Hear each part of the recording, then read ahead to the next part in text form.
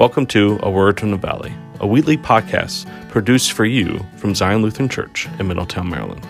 For more information about our faith community and our weekly worship services, visit us at zionmiddletown.org or find us on Facebook. We hope you have a great week, and God bless.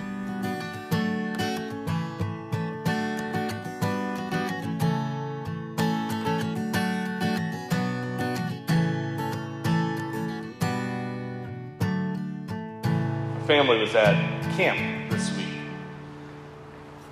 A camp called Massanutten Springs. And this particular week at Massanutten Springs has become an annual tradition for us. It's a little bit of Con Ed, a little bit of family time. This particular week is designed for clergy couples and their families to come, relax, and learn and grow. Thomas and Isaiah look forward to this week at Massanutten Springs as soon as we leave Massanutten Springs. They talk about it. And this year, despite having two little babies who require a lot of stuff that we had to cram into a very little minivan, we made the 2-hour trek down south on 81 to Harrisonburg, Virginia. What's really neat is that Thomas and Isaiah have made friends with fellow pastor kids from all over the country because of this week at Massanutten Springs. And it really has become the highlight of my summer, seeing my two boys happy and playing with other kids who they can grow up with, who will know what it's like to be a pastor's kid, living in a pastor's family. On the final day of camp, we all woke up, not too early. The boys let us sleep in. And when I say boys, the younger boys let us sleep in just a little bit. We all woke up about 7:15 and made our way down to the dining hall for breakfast. This particular day had my favorite breakfast, sausage, biscuits, and gravy, or if you're from the South, simply a gravy biscuit. It's one of the few breakfast foods I really enjoy eating. And of course, my kids hated it.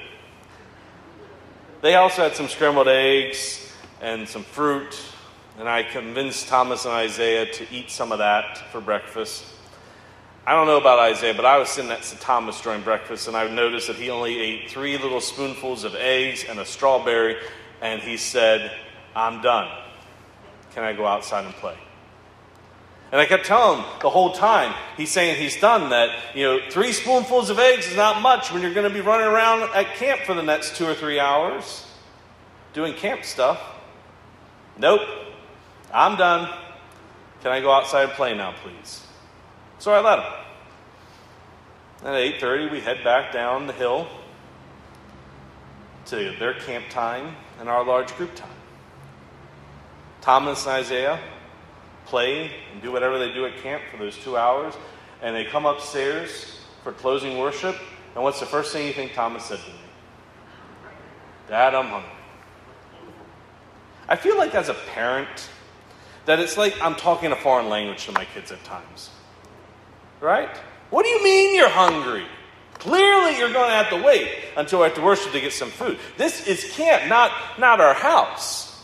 I don't travel with a pantry full of your favorite snacks to camp. We can barely fit all of our stuff in the van as it is.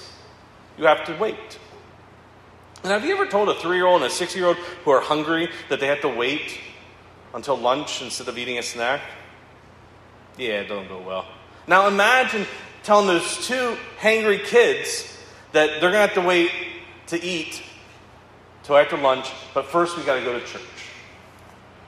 It was the longest 45 minutes of my life, y'all.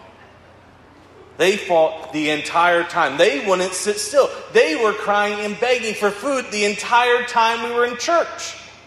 I missed the sermon because I had to deal with Thomas and Isaiah fighting over a bag of goldfish because they were so hungry. And here's the funny thing about this. There was like 100 bags of goldfish. I went over and got them another one. And they start fighting over that one and throwing that in the back of the church. Right? They were fighting because they were hungry. And I was hungry too.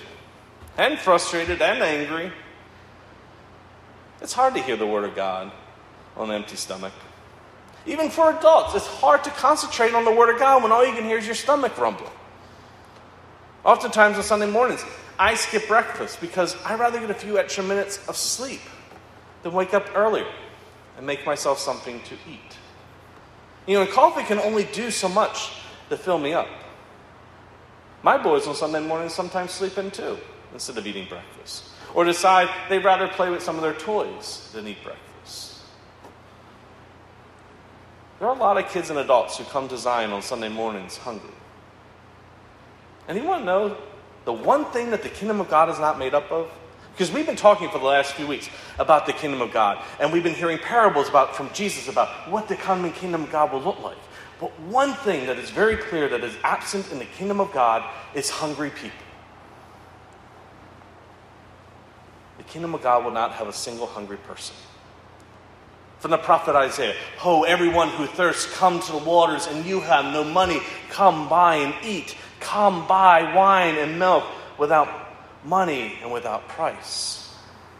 Or from the psalmist this morning, "The eyes of all look to you, look to you and give them their food in due season. You open your hand and satisfy the desire of every living thing." We're in the book of Exodus. After God leads the people through the Red Sea, what's the first thing that God does? But feed them with manna and quail. Or how many times does Jesus describe the coming kingdom of God as a banquet, a meal, a wedding reception? How many times does Jesus share a meal with his disciples, with sinners, with outcasts? The answer is a lot. I don't know what it's like to go hungry. I've never been in a position where I felt food insecure. I grew up in Baltimore County, Owings Mills, Maryland. We had 5 grocery stores within a 1-mile radius of our home. Now that number has nearly tripled. My parents always put food on the table that was healthy and nutritious. And clearly, I had never missed a meal in my life, right? But there are people who live in our country who live in food deserts. In particular, people living in rural and urban areas find it very hard to find a grocery store that is close or nearby, and that is also affordable. And there are many children in our community whose parents are unable to provide enough food for their child because of problems resulting of poverty. How can we expect someone to show up to worship and be able to engage the Word of God on an empty stomach? We could just tell them, suck it up, buttercup. But I got to say, that isn't Christ-like. Jesus doesn't say, love your enemies and only do good to those who love you. So, let me say that again. Jesus didn't say, hate your enemies and only do good to those who love you. No, he forgave those who crucified him. He spoke words of grace, love, and acceptance. In fact, when presented with a large, hungry crowd, his disciples wanted to send this same crowd away because the disciples were afraid of the crowd turning into a hangry crowd. Jesus says to his disciples, they need not go away. You give them something to eat. Jesus has compassion on the crowd, not disdain. He sees that they have all come to the middle of nowhere to be healed, to learn to engage the Word of God made flesh. And that experience shouldn't have to end prematurely because of the first level of Maslow's hierarchy of needs. You give them something to eat. People need to be fed. And it's why I feel so strongly about our hospitality ministries here at Zion. I've had a lot of people say, Pastor, it's just a donut. It's not that big of a deal. Yeah, okay. But that donut is the one thing that gets my kids through church on a Sunday morning. Right? There have been Sundays when our hospitality ministers have made a lot of coffee and they go and bring me one because they have too much to put in the air pots.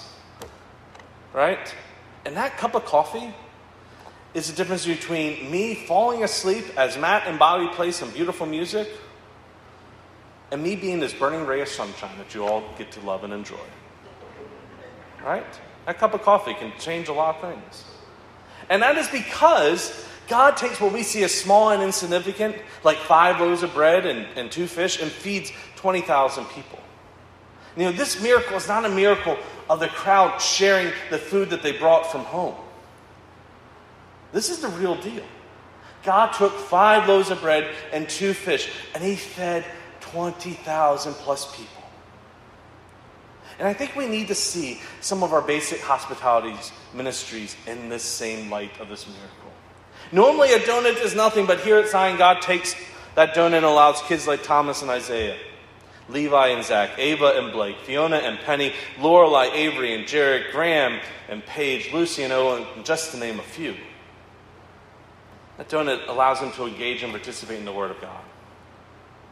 That cup of coffee that Barry and the other hospitality ministers make every week gives me the strength to deal with a hangry wife who didn't get time to eat breakfast on a Sunday morning because I decided to sleep in and she had to take care of the kids, right?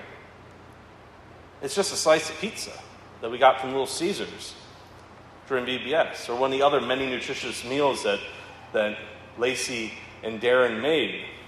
But not one kid went hungry during that week of VBS. And they were all able to engage the Word of God. That ham sandwich and chicken salad sandwiches that the ladies made 2 weeks ago for Donna and Franny's funerals, lunches, allowed both of those families to come together to share memories and collectively grieve the death of two formidable women. Oh, it's just a sandwich, right?